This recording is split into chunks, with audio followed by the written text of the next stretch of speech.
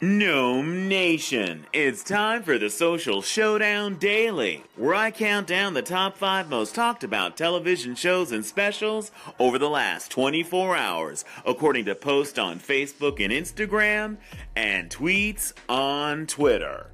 VH1's Love and Hip Hop Miami, because thoughts look good lying next to the swimming pools of Art Deco hotels, at number 5. VH1's Love and Hip Hop is on the vision boards of every stripper and Instagram model who thinks she can rap, at number 4. Is it just me, or are NBC's The Voice's Kelly Clarkson and Alicia Keys one side eye away from diva on diva violence? ABC's American Idol is killing its contestants with kindness, but the question is, do you like your idol judges sweet or salty? At number 2. And finally, USA Network's WWE Monday Night Raw is man-crushing hard on number 1. I better wrap up this countdown so you two can have some alone time. If you have any comments, questions, or you'd like to answer the sweet versus salty American Idol judges question, call in. I'm still Kevin. Thanks for listening to the Social Showdown Daily on No Malone Radio. Kevin, great question. And my answer would be, I like a mixture. I don't like all sweetness and I don't like all salty.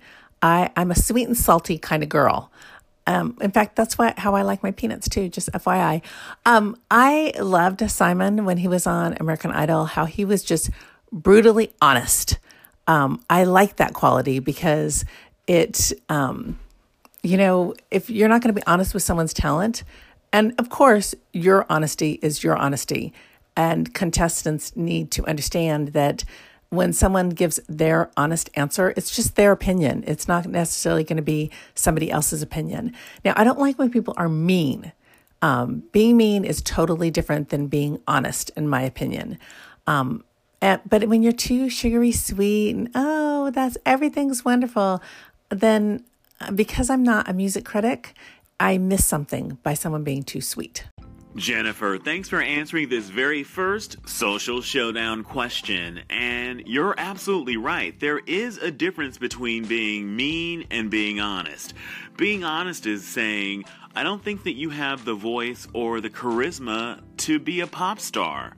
Versus saying, you suck, you're a loser, and you're delusional. Two different things. And these people are trying to be professional performers. So I think they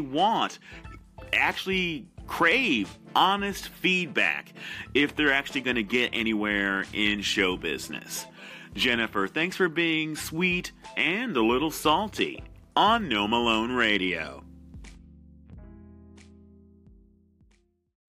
That's some BS. I'm going to have to jump on the social media bandwagon for them and start to promote them and create them some type of page or something. Thank you, Kevin. Okay, Karma, I don't think it's humanly possible to be nicer than you are, because when you hear that wannabe rapper or Instagram models and strippers have Love and Hip Hop on their vision boards, your first thought is, what can I do to make these ratchet girls' dreams come true? With your help and support, they'll be on TV calling each other skanks at red carpet events in no time. Karma, thanks for paying it forward on No Malone Radio. No Malone Radio. So I'm calling in having to do with sweet or salty judges. I prefer there to be a balance. Because brutal, honestly, you don't want to hurt people's feelings by just being so blunt. You want to do it.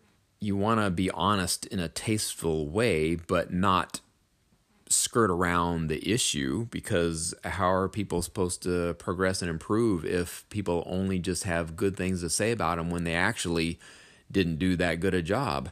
So these judges that are all sweet and afraid to hurt a person's feelings, that they're not doing the person any favors by being that way. And I remember plenty of times watching American Idol and then having judges like that, and that just irritated me so much. So if it has to be sweet or salty, I will go with salty, because brutal honesty, at least you can progress and improve from that. MGon, thanks for answering this first Social Showdown question. And you're right. How are these artists going to improve if they're not getting honest feedback? On the original American Idol, I remember when Paula Abdul would tell people that they had great energy, she loved their spirit, and they had a great haircut. All nice things to hear. But if you're trying to be a singer and have a career in the music business, you need to hear more than that. And that's where Simon Cowell came in. And he would give people the harshest truth possible. I actually think often it was harsher than it needed to be. And I think the magic of the original American Idol was they kind of balanced each other out. After Simon crushed your dreams and your spirit, Paula Abdul was there to tell you that your spirit was beautiful and that you had incredibly gorgeous teeth, which is always nice to hear. Probably not going to really help you with your singing career, those great teeth, but they balance each other out. But the problem with the new American Idol reboot is with Katy Perry and Lionel Richie and that country music artist whose name I don't remember. They're all a panel of nothing but Paula Abduls. And so having 3 Paula Abduls up there telling you that you have a great spirit and that your hair looks great and they love your new jeans isn't going to help anybody progress in their career. MGon, thanks for talking TV on No Malone Radio.